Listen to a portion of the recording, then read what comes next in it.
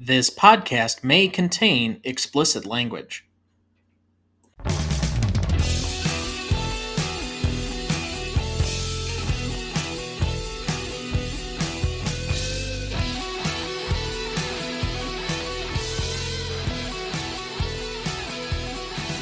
Welcome to the Greatest Movie of All Time podcast, the show that uses a unique grading style to redefine what the greatest movies are. I'm Tom Duncan. And I'm Dana Duncan.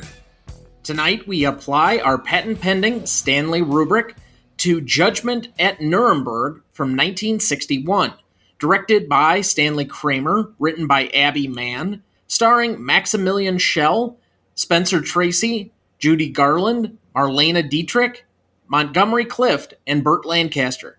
However, quickly before we get to the show, next week we will be discussing one of the biggest movies of the 1980s, Top Gun from 1986. Directed by Tony Scott, written by Jim Cash and Jack Epps Jr., starring Tom Cruise, Anthony Edwards, Kelly McGillis, Val Kilmer, and Tom Skerritt. You won't want to miss that one, so watch ahead of the show by searching the Real Good app to find where it's streaming for you. That's REELGOOD. You can also email the show at greatestalltimemoviepodcast@gmail.com to sign up for our newsletter, or find us on Instagram, Twitter, or now TikTok at the handle @GModePodcast. And as always, please like, follow, rate, and review the show on whichever podcast platform you use. We would really appreciate it. So, Dad, let's turn our attention to Judgment at Nuremberg. What is your relationship to this movie? Well, this is a movie that I always wanted to see and I had heard about and such, but it's not on television a lot. And in fact, I think it was possibly on either AMC or Turner that it was on in about 96 or 97 when I finally got to see it.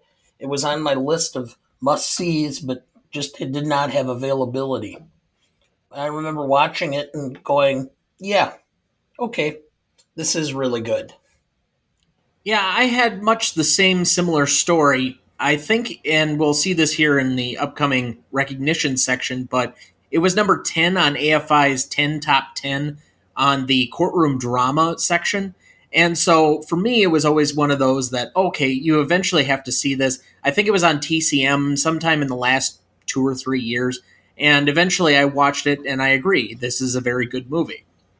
I think to some extent the subject matter has caused some people to shy away from it. I mean, there's nothing that gives you a nice warm feeling other than an entire nation adopting a philosophy of Nazism, which ends up destroying a country and killing 6 million people. That's a warm fuzzy? I'm being facetious. Do you really want to be facetious about that? It's such a heavy movie that I think a lot of people have shied away from it because of it. Like you said, this is a movie that's not on very many places. We had to buy the Blu-ray specifically just to be able to watch this. It's not even available for rent anywhere on streaming, which is unusual. So, I don't know. The fact that it's not really available, is that more of a byproduct of people don't know about it, or it's a movie that necessarily people just don't want to see? Yes. All right. So what do you think this movie is about, though? The responsibility for a moral wrong caused by a government or a whole group of people, and who ultimately has responsibility. I mean, it's oftentimes where they're talking about, well, I was just following orders or I was just following the law. At what point does it transform from being someone who's just following with what's being done because you're a soldier or a lawyer or an employee, versus then turning it on its ear and saying, hey, hold it, this is something that morally is wrong and I can't put up with it.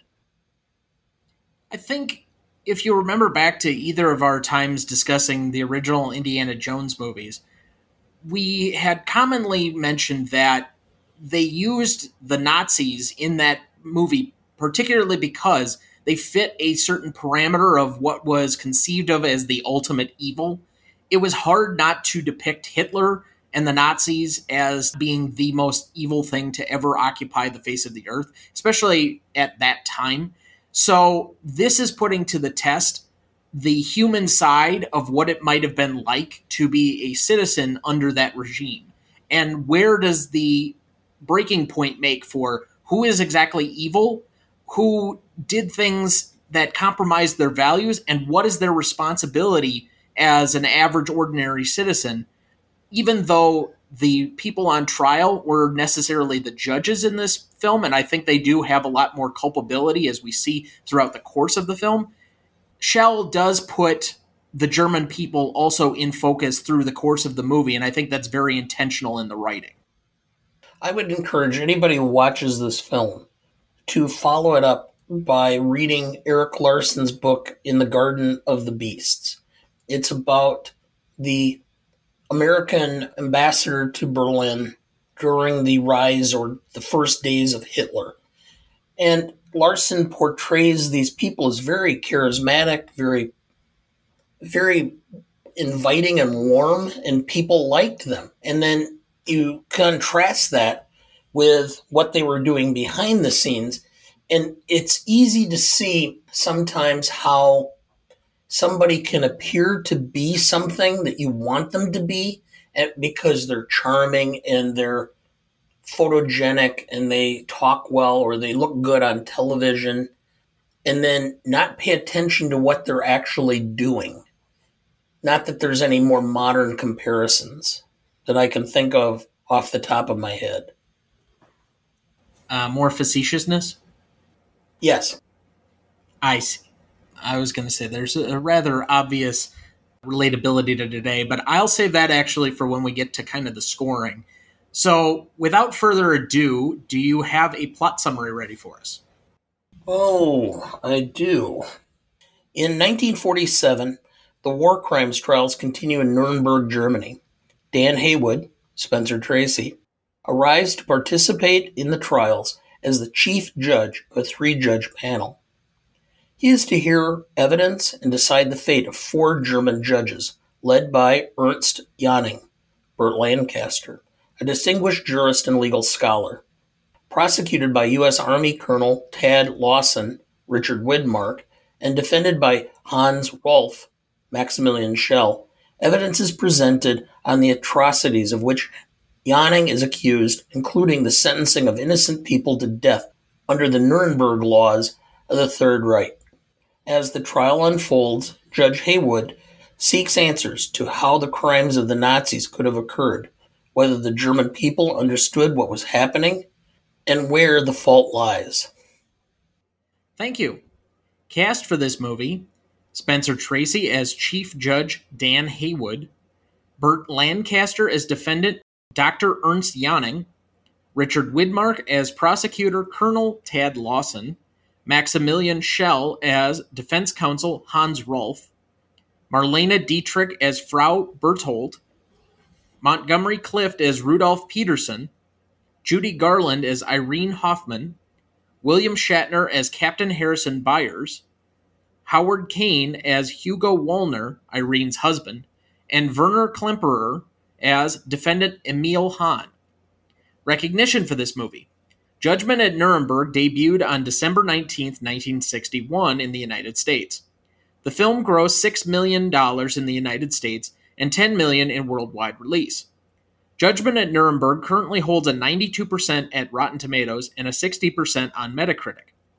The film received 12 Oscar nominations, including Best Picture, Actor for Spencer Tracy, Director for Stanley Kramer, Supporting Actor for Montgomery Clift, Supporting Actress Judy Garland, Art Direction for Black and White, Cinematography for Black and White, Costume Design for Black and White, and Film Editing.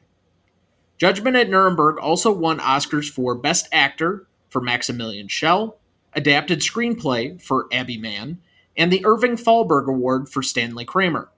In June 2008, AFI, in its 10 Top 10, acknowledged Judgment at Nuremberg as the 10th best film in the courtroom drama genre. Additionally, the film had been nominated for AFI's 100 Years, 100 Movies in 1998. In 2013, Judgment at Nuremberg was selected for preservation in the United States National Film Registry by the Library of Congress. Did you know?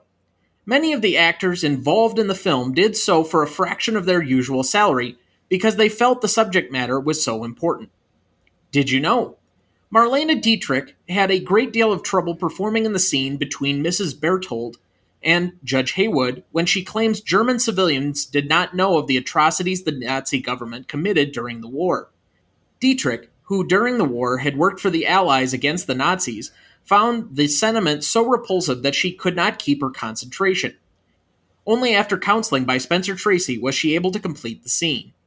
According to an interview with her grandson Peter Riva on Icon's Radio Hour, Dietrich would get physically ill to the point of vomiting in the evenings over this part. In a conversation with her daughter, Maria Riva, Maria told her to simply play her mother. The fictional Mrs. Berthold is a representation of the mother of Marlene Dietrich. Did you know? Marlon Brando wanted to play the role of Hans Rolf, the German lawyer who defends the German judges. Brando, in a rare attempt to garner the part, actually approached director Stanley Kramer about it. Although Kramer and screenwriter Abby Mann were very intrigued with the idea of having an actor of Brando's talent and stature in the role, both were so impressed with Maximilian Schell's portrayal of the same part in the original television broadcast Playhouse 90, Judgment at Nuremberg from 1959, that they had decided to stick with the relatively unknown Schell, who later won the Oscar for Best Actor for that role. Did you know? Watching Maximilian Schell shoot a scene one day, Spencer Tracy said to Richard Widmark, "We've got to watch out for that young man. He's very good. He's going to walk away with the Oscar for this picture."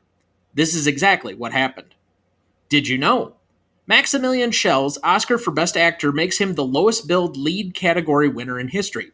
He is billed 5th, after Spencer Tracy, Burt Lancaster, Richard Widmark, and Marlene Dietrich. Did you know? When Montgomery Clift showed up on set, his appearance was rather disturbing. Hair badly cropped, nervous, uncomfortable, and apparently at the end of an alcoholic bender. But Stanley Kramer thought that his condition made him look and speak exactly right for the role. Did you know? Montgomery Clift had a habit of cutting his hair very short when he was between films and would not work until it had grown back. In fact, his scene in this film was shot right after getting one of those haircuts. He also had so much trouble remembering his lines, the scene had to be reshot many times. Director Stanley Kramer finally gave up and told Clift to ad-lib his lines, saying that this would help to convey the confusion in his character's mind while he was being questioned on the witness stand. Quote, "Monty seemed to calm down after this," Kramer later recalled. "He wasn't always close to the script, but whatever he said fitted in perfectly, and he came through with as good a performance as I had hoped." Did you know? Montgomery Clift was so eager to be in the film that he offered to do it for expenses only and no salary. His deal didn't turn out to be such a reasonable break for the production budget, since his expenses included an open tab for him and his friends at the Bel Air Hotel, chauffeured transportation, and all the liquor he wanted. Did you know? On Judy Garland's first day on the set, cast and crew greeted her with warm and lasting applause. It was a welcome return to films for her, and her mood was further elevated by the lower pressure of acting in a cameo rather than carrying a picture as she had done in almost every film she made since childhood. Still, her joyful attitude made it difficult for her to perform her dark emotional scenes. Quote, "Damn it, Stanley, I can't do it. I've dried up. I'm too happy to cry," she said. He gave her a 10-minute break before continuing to great effect. Quote, "There's nobody in the entertainment world today, actor or singer, who can run the complete range of emotions from utter pathos to power the way she can," Kramer said. Did you know? Judy Garland persuaded Maximilian Schell to be more hostile towards her during the cross-examination scene. Afterward, she sent him flowers and a little note that said, "Thank you for being so mean to me." Did you know? Spencer Tracy's 11-minute closing speech was filmed in one take using multiple cameras shooting simultaneously. Did you know? In 1961, when this movie was released, 29 U.S. states had eugenics boards that performed forced sterilizations until they were struck down in 1979. Many states also had anti-miscegenation laws until the Supreme Court struck them down in 1967. So when the Nuremberg trials of the Nazi judges were going on in Germany in 1947, the U.S. had many of the same laws. Did you know? The television network premiere of the film was shown on ABC on March 7, 1965.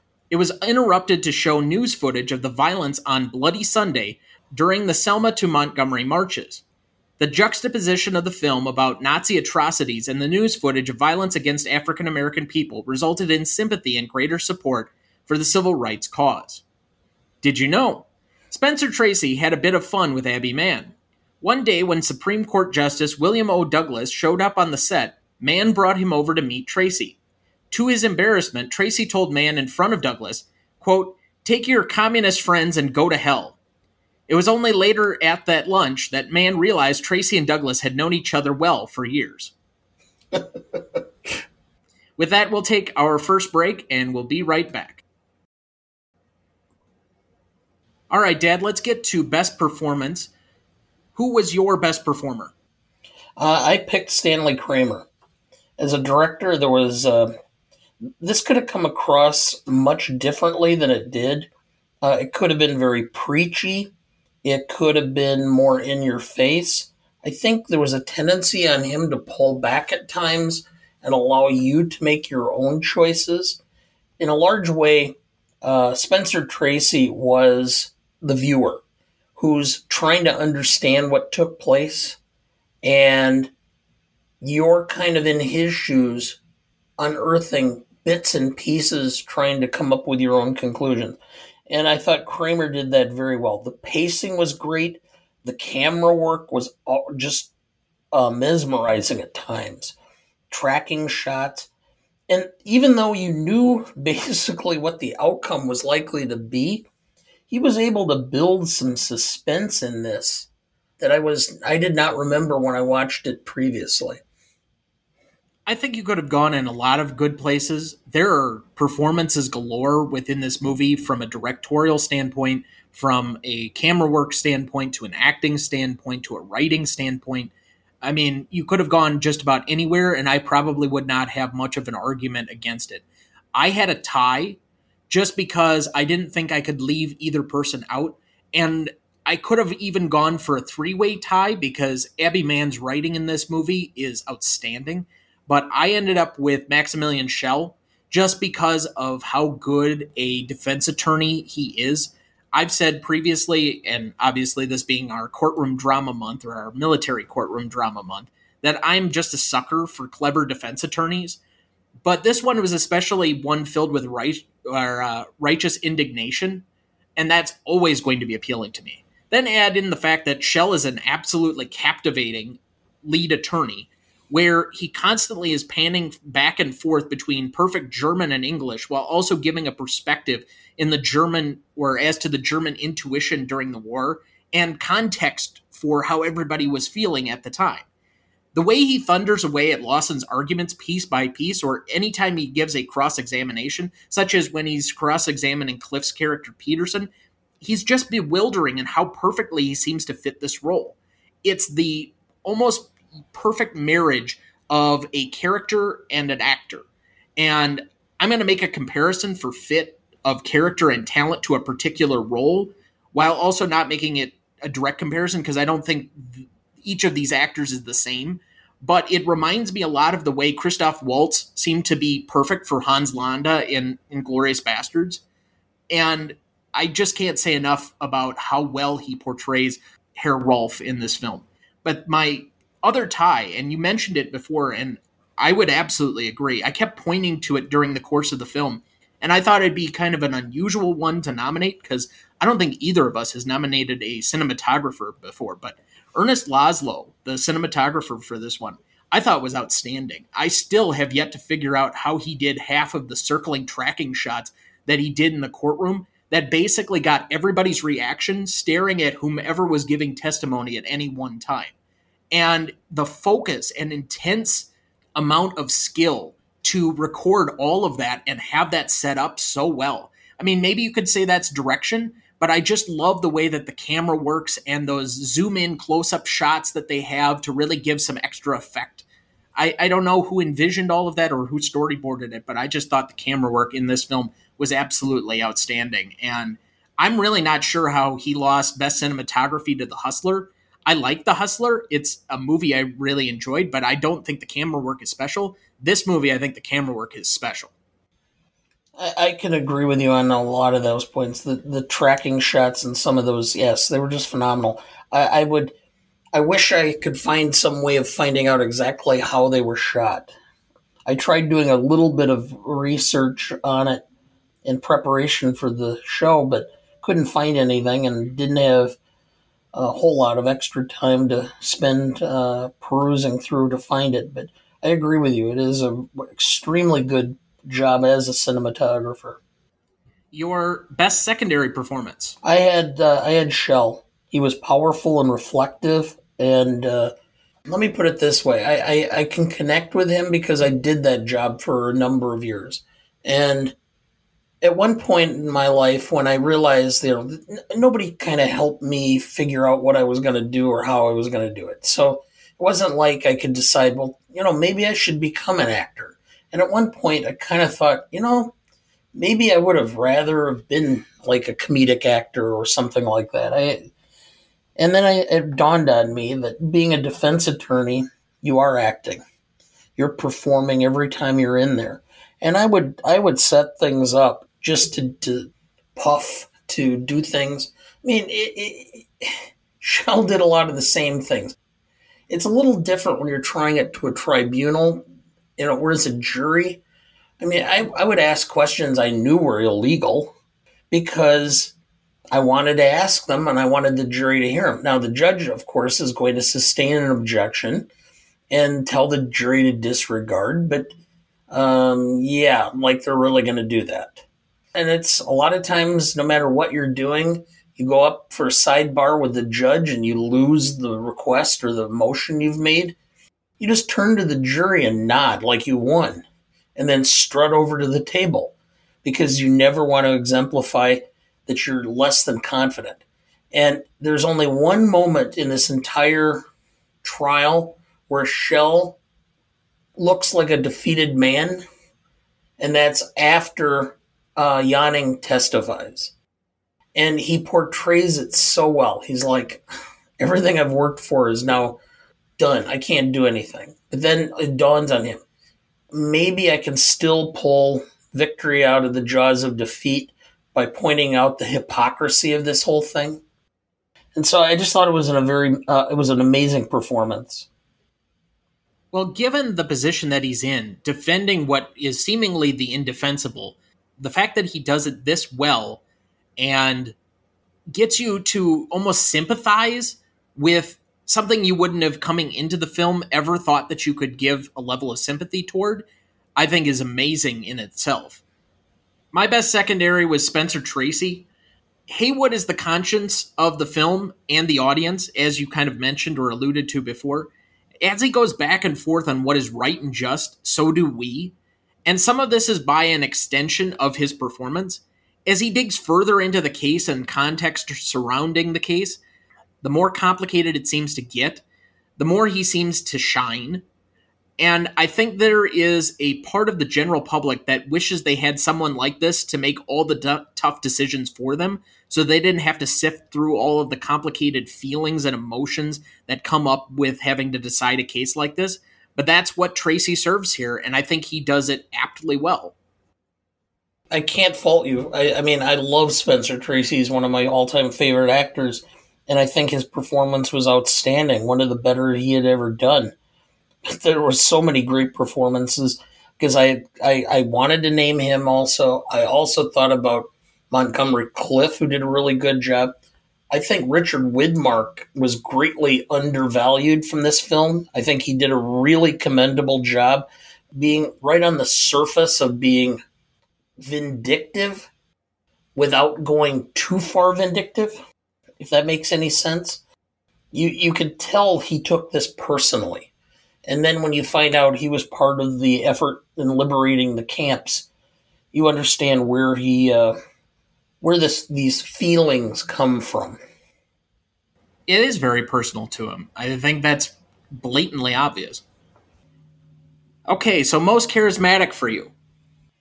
Marlene Dietrich. I mean, there's just something about her. She had been a star for so long, and even at this point, she comes across as being tough, but yet feminine and vulnerable, and she just has a presence. I mean, it's phenomenal. Exactly. I don't know how else to convey it other than she's a star. And she doesn't even have to say much or do much, and she just commands your attention on screen. I agree, but I also think that her most charismatic role is a different courtroom drama that we'll eventually discuss, Witness at the Prosecution, so I'll look forward to discussing that one when we get to it. My most charismatic is, oddly enough, Burt Lancaster. This might have been about the peak point in Lancaster's career. He was coming off the Best Actor Oscar he won for Elmer Gantry the year before, and he was known for playing rather tough and imposing leading men. However, this is a completely against the grain choice for him due to the absolutely subdued nature of the character he plays. There's just an immense sadness and guilt in Lancaster throughout the film, and you feel the weight of what he's accused of through his eyes through the duration of the film. When his heart drops in those final moments with Tracy on screen, you get the sense of, I'm sure, what every well-meaning German who survived the war felt. This is a character study movie, and Rolf is the intuition of the film, trying to rationalize what happened.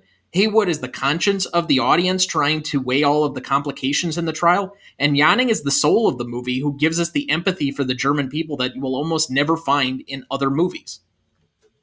I can very well understand, and he was a consideration I had just because you could sense his feelings of guilt and remorse while he's sitting there, and I thought that was really a great performance. So it was tough for me, but I mean, you're talking about probably 1A in my book, because he was the other person I was thinking about as charismatic when scoring. I think for me, the biggest part of what I thought about in order to give him most charismatic is he's the guy I think we're rooting for the most during the course of the movie. Emil Hahn is the complete opposite. He doesn't want to take any responsibilities for his actions. He didn't actually think he did anything wrong. And the number one thing that upsets people is when you think they did something obviously wrong and they have yet to admit it. Janning, through the course of the movie, does nothing but take on the responsibility of everything that he ever did, up until maybe that last moment where he wants to kind of give himself a little bit of a pass, and Haywood won't let him. And because of that, you kind of root for this guy because he understands the gravity of his actions throughout the course of the movie, and you just want somebody to be responsible for the things that they did. And you mentioned Emilian or Hahn. That was played by Werner Klemperer, who most people would now remember as Colonel Klink. He was a Jew, and his father was the conductor of the Berlin Philharmonic and a renowned classical violinist. And his mother was the lead soprano for the Berlin Opera, also Jewish, and they fled to the United States. Klemperer was both an actually accomplished violinist and opera singer. And he did these parts a lot of times with some level of repulsiveness. I know when he said he was going to take Colonel Klink, he would only take the role if he could make Klink the biggest, stupidest, bumbling idiot on the face of television. I think his stipulation was if he was ever going to play a German or a Nazi, and a Nazi specifically, that either they had to be the most hateable character or the most bumbling, incompetent character, because he wanted to give them no quarter for what they had done. All right, let's go to Best Scene then. I only have a few nominated for an almost 3-hour movie. I think this can be condensed actually into some fairly minor pockets of importance. I think there's a lot of transition scenes and some kind of filler at times, but really when you get to the heart of it, I think these are probably the biggest scenes in the movie. The opening statements, Peterson on the stand, Rolf's defense of eugenics, Lawson shows the Holocaust footage, Is It Possible, which is the scene from inside the prison where the judges are trying to actually grapple with how much they're responsible for, Shell rips into Hoffman, Janning's statement, the verdict, and Haywood's goodbyes. Yes. Any that I left out? No, I think you covered it. Okay, what do you think is the best scene then? I really think that the cross-examination of Peterson is the best scene. I mean, it shows how. I mean, I hate to say it this way, but to some extent, Shell was taking the role of the Nazis during that time frame, and he conveyed how one of the reasons or one of the ways the Nazis acted, which is to attack the most vulnerable and set them up for ridicule and to tear into them such a way that they collapse, and then it makes it acceptable for all those around them to do the same. Picking on somebody's vulnerabilities or their disabilities, and then conveying it to everybody around them to join in because it's funny now.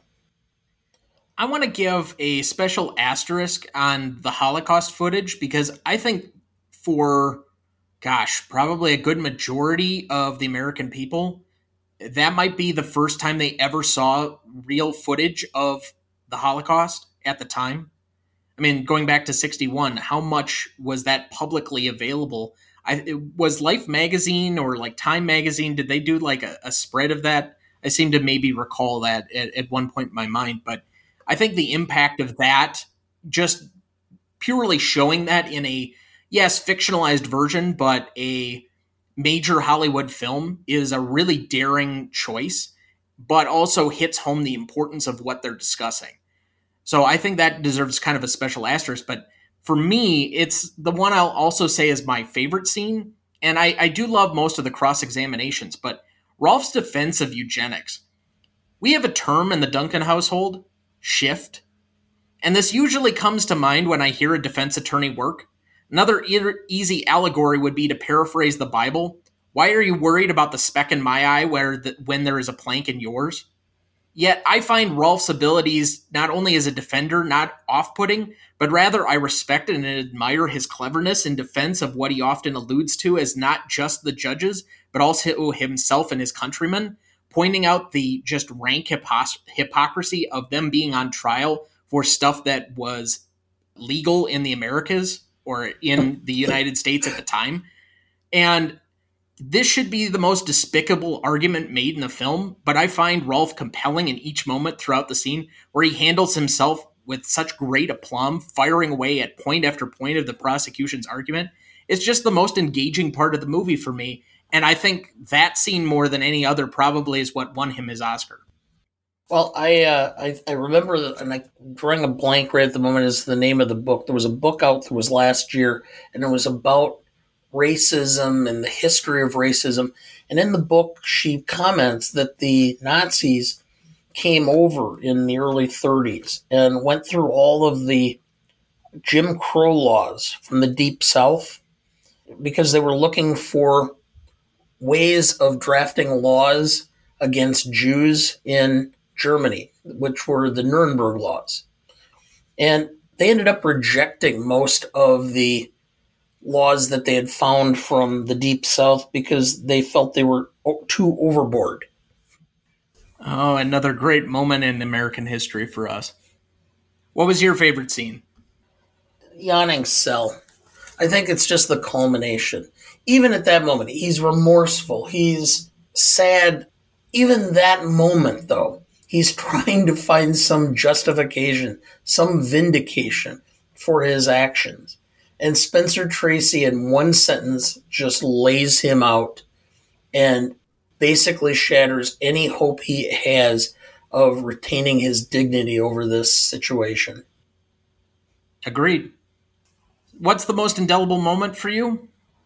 There was so many. It was most of it was the courtroom scenes and the cross-examination of Judy Garland and again of Montgomery Clift's character. Both of their characters, both were just phenomenal. And as an attorney and somebody who did defense work a lot and trial work, you just really appreciate it. It was very well done. It was very realistic.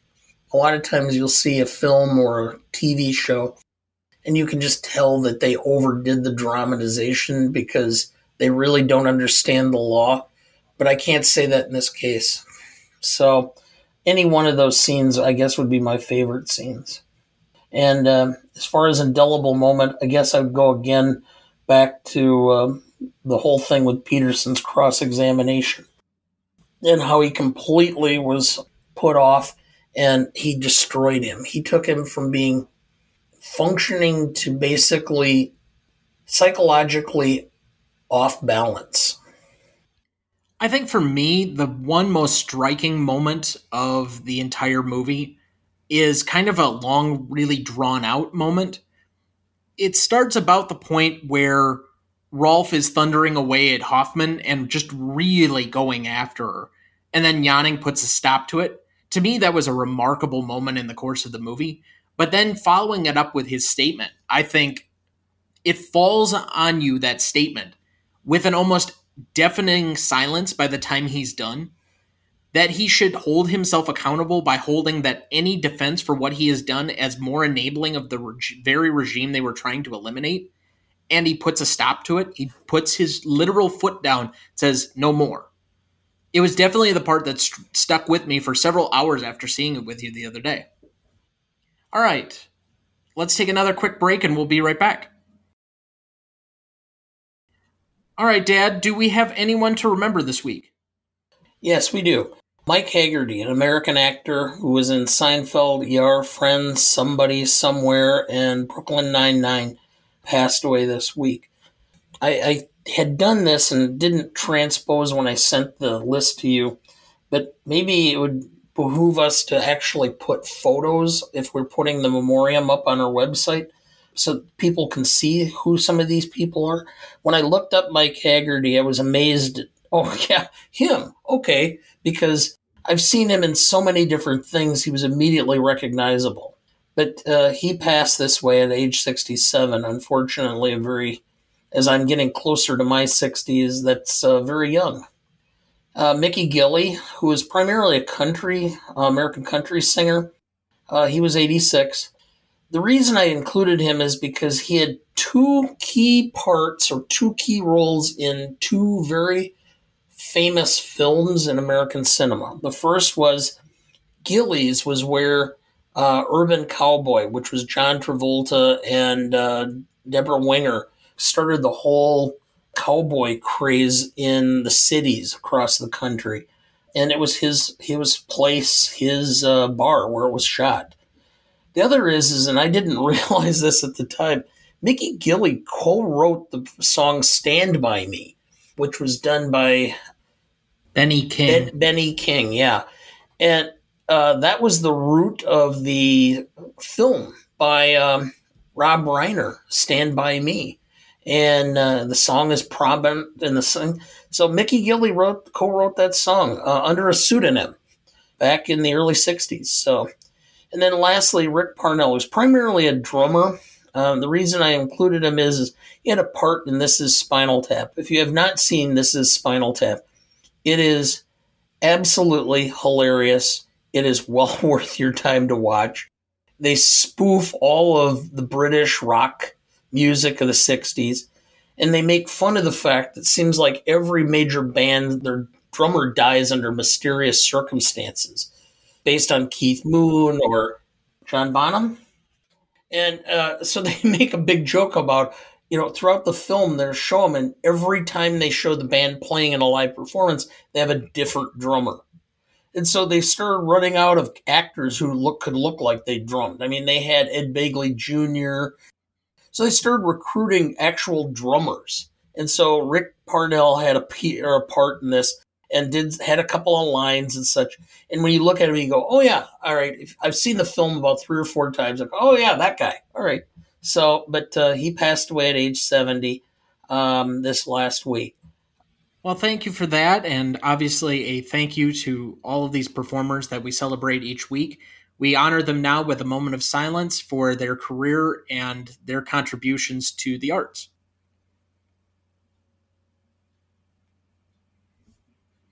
Thank you. All right, let's go to best lines. I don't think any of these are funny lines. This is not a funny movie.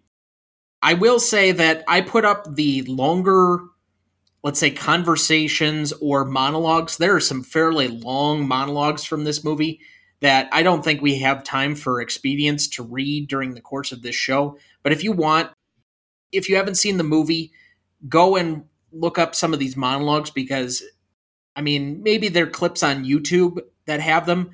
I think some of these delivered monologues are some of the best that I can remember in a particular film, especially a courtroom setting. And the way that they're delivered and shot are just amazing. But we'll keep this to some of the smaller comments or lines during the course of the film. I'll start with Hans Rolf. Should Ernst Janning have carried out the laws of his country? Or should he have refused to carry them out and become a traitor? This is the crux of the issue at the bottom of this trial. The defense is as dedicated to finding responsibility as is the prosecution. For it is not only Ernst Janning who is on trial here, it is the German people. That was a terrible accent. Madame Barthold, I wish you understood German. The words are very beautiful, very sad, much sadder than the English words. That's so much about German. They have so many more words for things than we do. But I would like to point out something I didn't include in the Did You Know section, but the music that's playing during that particular scene was actually a recording of Marlene Dietrich. Okay. Judge Haywood. All I've heard is a lot of legalistic double talk and rationalization. You know, Curtis, when I first became a judge, I knew there were certain people in town I wasn't supposed to touch. I knew that if I was to remain a judge, this was so. But how in God's name do you expect me to look the other way at the murder of 6 million people? Colonel Tad Lawson. One thing about Americans, we're not cut out to be occupiers. We're new at it, and not very good at it. My last one, Ernst Janning and Judge Haywood. Judge Haywood, the reason I asked you to come, those people, those millions of people, I never knew it would come to that. You must believe it. You must believe it. Herr Janning, it came to that the first time you sentenced a man to death you knew to be innocent. Hans Rolf, I'll make you a wager. Judge Haywood, I don't make wagers. Rolf, a gentleman's wager. In 5 years, the men you sentence to life imprisonment will be free. Hayward, Herr Rolf, I've admired your work in the courtroom for many months. You are particularly brilliant in your use of logic. So what you suggest may very well happen. It is logical in view of the times in which we live. But to be logical is not to be right, and nothing on God's earth could ever make it right. I don't have any left. Do you have any more? Nope. All right, let's go to the Stanley rubric then. Legacy is up first. You want to go first or second? I'll go second once. Okay.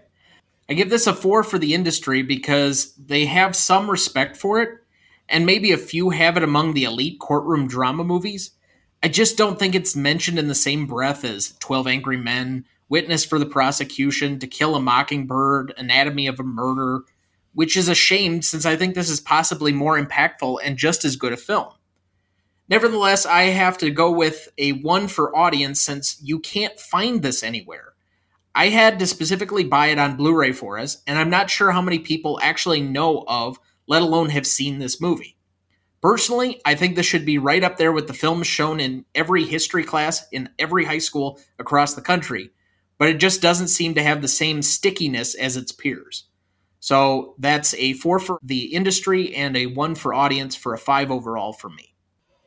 Well, we're going to be a little bit off in the method by which we get to the same ending. Industry.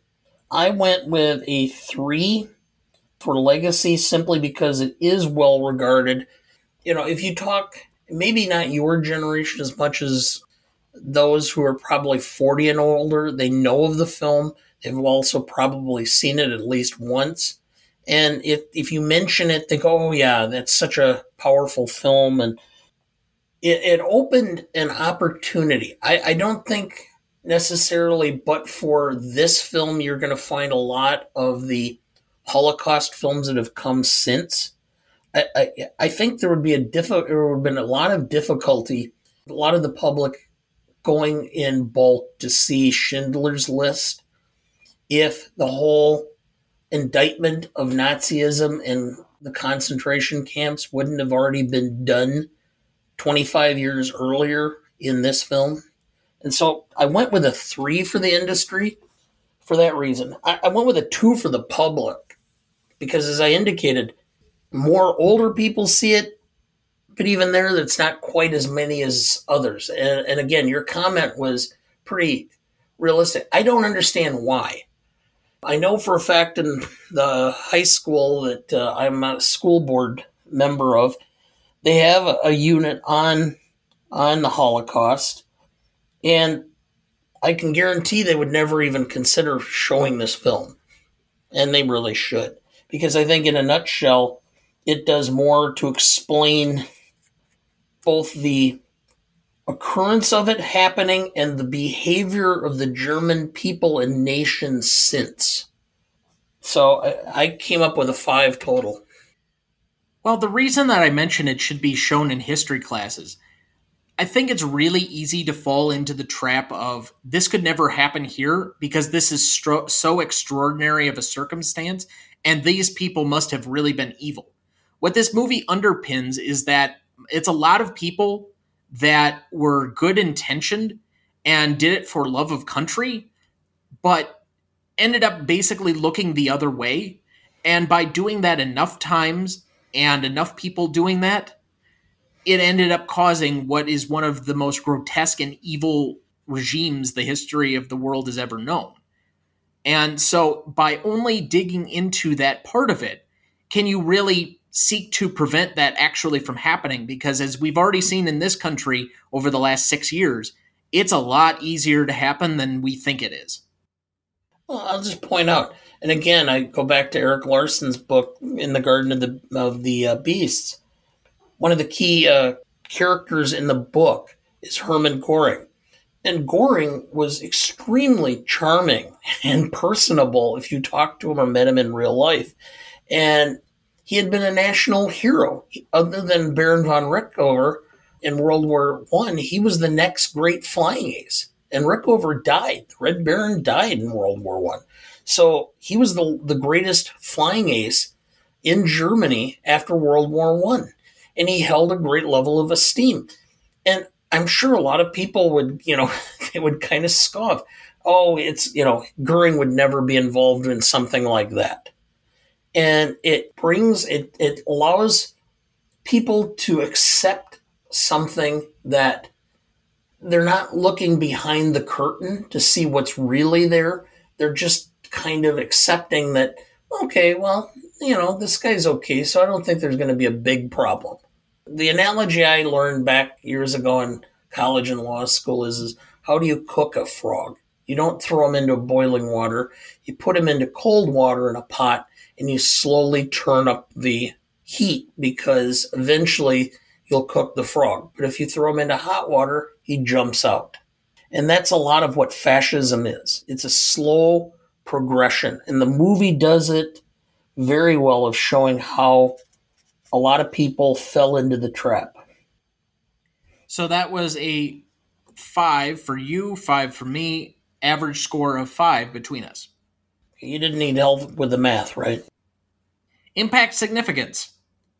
Do you want to go first or second? I'll go first this time. It did garner a Shell and Academy Award. I think it helped Richard Widmark's career and advanced him into the 60s. He had a long career both in television and in movies. I think it helped really build Spencer Tracy's reputation even further than it already had. And then I think the film industry itself really felt strongly about this film at the time and its Academy Award nomination. So I went with a 4 for the industry. And it drew fairly well for the time. 6 million domestically, 4 million in the foreign box office. So the public thought enough of it, and it was kind of a buzz. The critics liked it overall. So I went with the public with a 4 also. So I went with an 8 for combined impact significance. So I have to disagree with quite a few of your points variously in there. Oh, please do. first off, I don't think 6 domestically and 10 internationally overall was that big a deal. It was never a number one movie at the box office on any given weekend. It was not a high grossing movie for the year or the year after.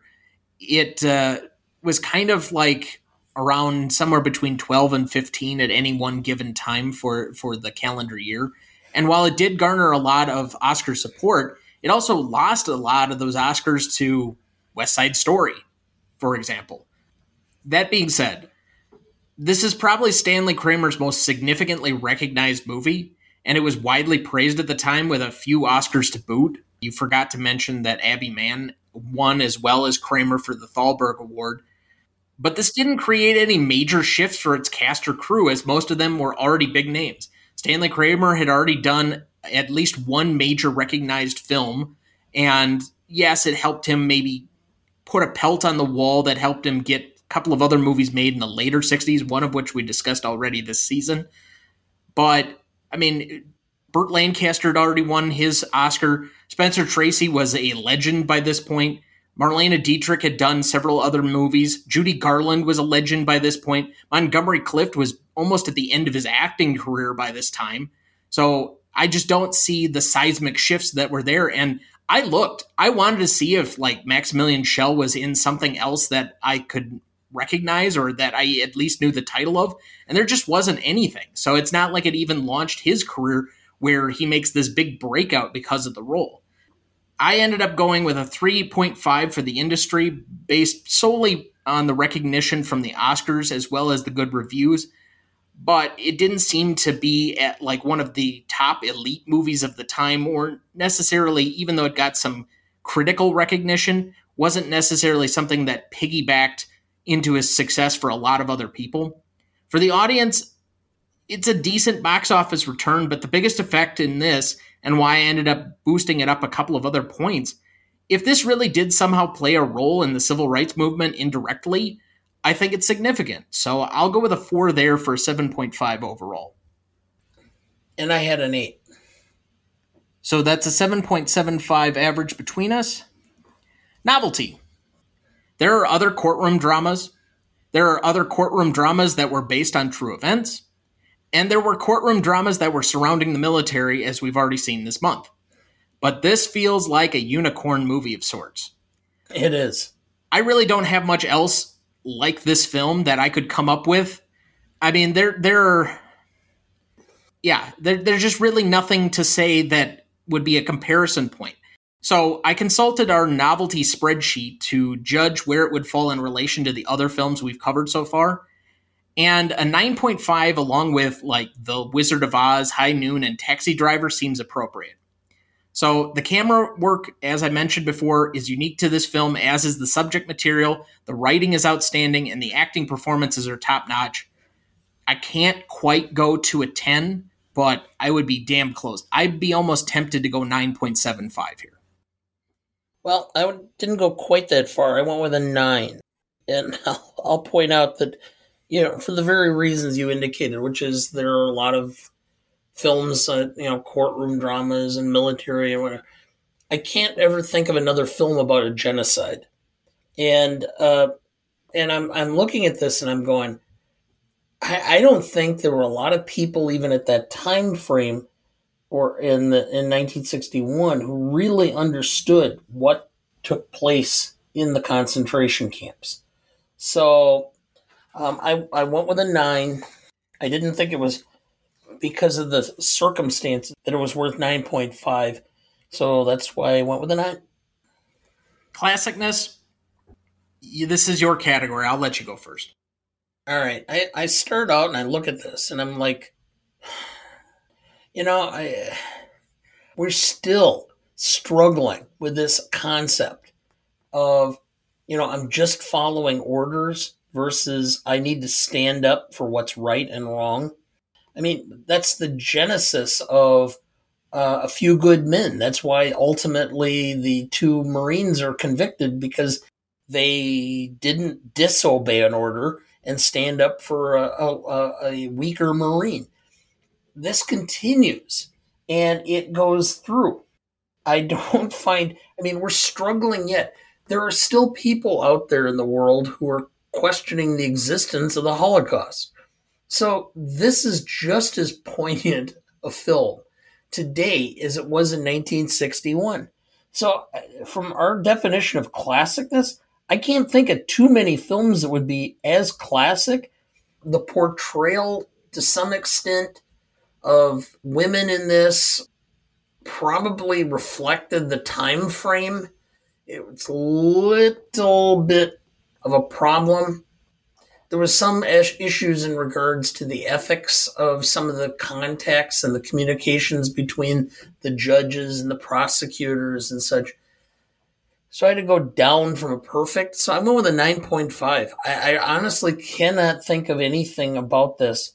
You could do this film today. If it was released today, it would still be as relevant and as poignant today as it was 50, almost 60 years, or 60, almost 60, or over 60 years ago. So I think we mentioned this first when we were talking about All the President's Men, and it was on election night 2020, that some films' classicness kind of boomerangs around. It'll be less classic because of different circumstances at the time.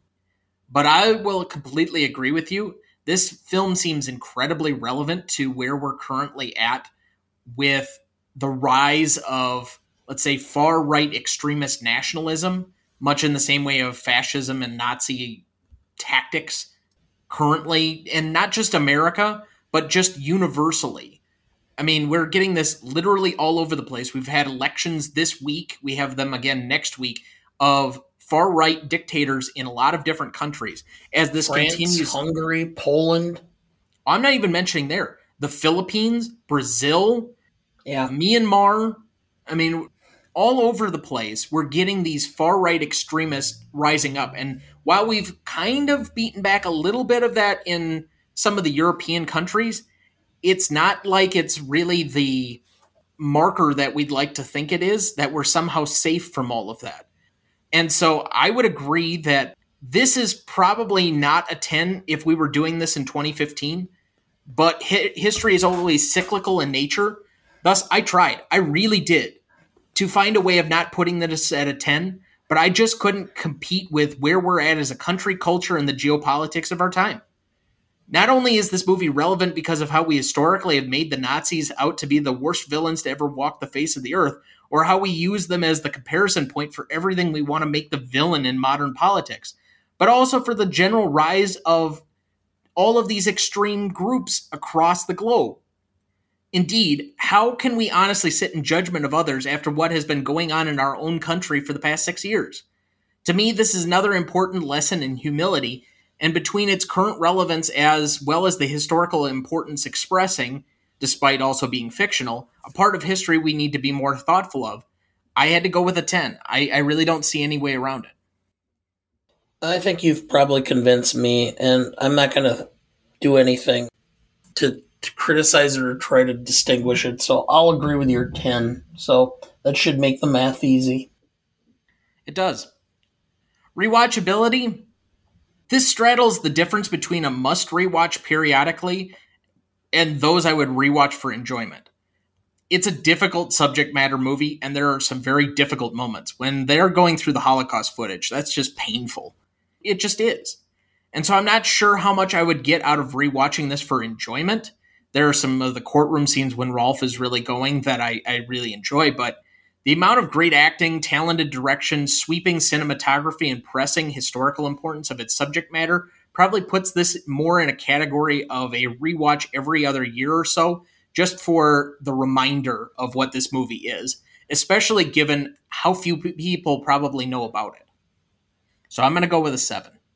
Well, that's my exact number. This is a film that, if it's on, I'll go, oh, yeah, I'll watch it. But I need to be in the right frame of mood because, if I'm having a bad day, this is not a film that's going to pick me up or help me get through the rest of the day. This is one that makes you stop and think, one that makes you cringe, and one that makes you very self-reflective in a very morose way. So 7 is about the best I can do. So that's a 7 average between us. For audience score, we had a 91% for Google users and a 93% for Rotten Tomato users, for a 9.2 score overall in that category. So to recap, we had a 5 for legacy, we had a 7.75 average for impact significance, we had a 9.25 for novelty, we had a 10 for classicness, we had a 7 for rewatchability, and a 9.2 for audience score, giving us a final score of 48.2, which would currently place it as tied with Goodfellas on the list. Okay. It's an interesting comparison point when we actually get to one of those tiebreaker episodes we're going to have to eventually do.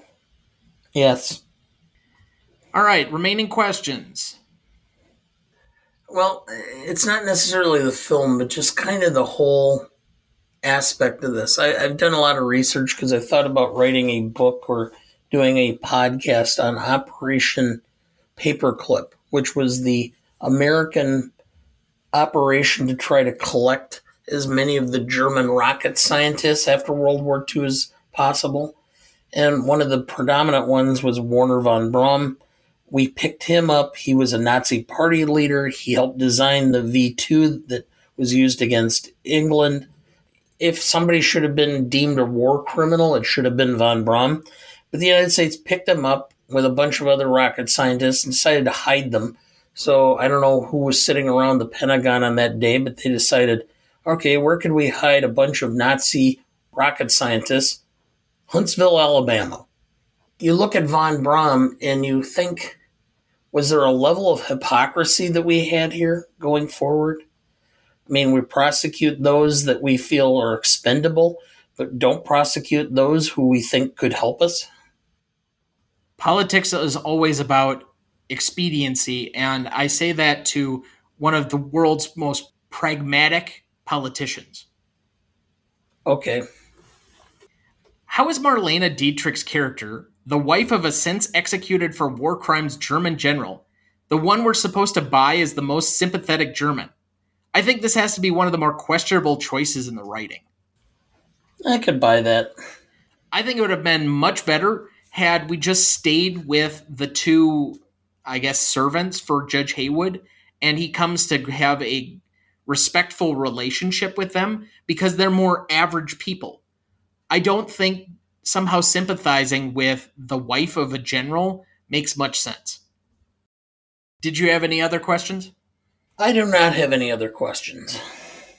All right, I'm going to ask this because it won Best Picture over Judgment at Nuremberg, but is West Side Story a better movie than this? It's so different. I mean, this is the moment in time where a lot of musicals and big productions, because they were the biggest films of the year, and, at least at that time, we were awarding the movies that had the most popularity more than anything else. But as far as a better film, boy, I know it's tough to compare, and we're eventually going to compare their greatness scores, but I don't know if it's a better movie. It's been a while since I saw the original. The films that were made from musicals were, in New York, you got to see all this stuff. The rest of the country did not necessarily get to see it. Sometimes there would be touring companies, but even they would only get to places like Chicago, Los Angeles, Philadelphia. So that's the only experience a lot of the country had to see very popular and well-respected musicals. So I'd have to see it again before I could answer. I'm sorry. That's fair. All right. Remaining thoughts for the week? Well, I just find it interesting that we're watching this only shortly before we will be taking a vacation to Germany. In fact, where we will be staying for part of our trip is about an hour from Nuremberg. Yeah, I guess that is maybe ironic timing, but it's almost incomparable with Germany of the 60s, let alone the 40s. I don't know. Unless you travel there, would you necessarily know with how they're depicted often in American films? Yeah, I know. Where are you headed, cowboy? Nowhere special? Nowhere special. I always wanted to go there. Next week, we will be discussing one of the biggest movies of the 1980s, Top Gun from 1986. Directed by Tony Scott, written by Jim Cash and Jack Epps Jr., starring Tom Cruise, Anthony Edwards, Kelly McGillis, Val Kilmer, and Tom Skerritt. You won't want to miss that one, so watch ahead of the show by searching the Real Good app to find where it's streaming for you. That's REELGOOD. Please like, follow, rate, and review, or whatever on whichever platform you have so that you can join in on our fun. You can also email the show at greatestaltimemoviepodcast@gmail.com to sign up for our newsletter, or find us on Instagram, Twitter, or now TikTok at the handle @GModePodcast. The Greatest Movie of All Time is a production of Ronnie Duncan Studios. Our show is mixed, edited, and written by Thomas Duncan. Our music is thanks to Purple Planet Music. Our technical provider and distributor is Captivate FM.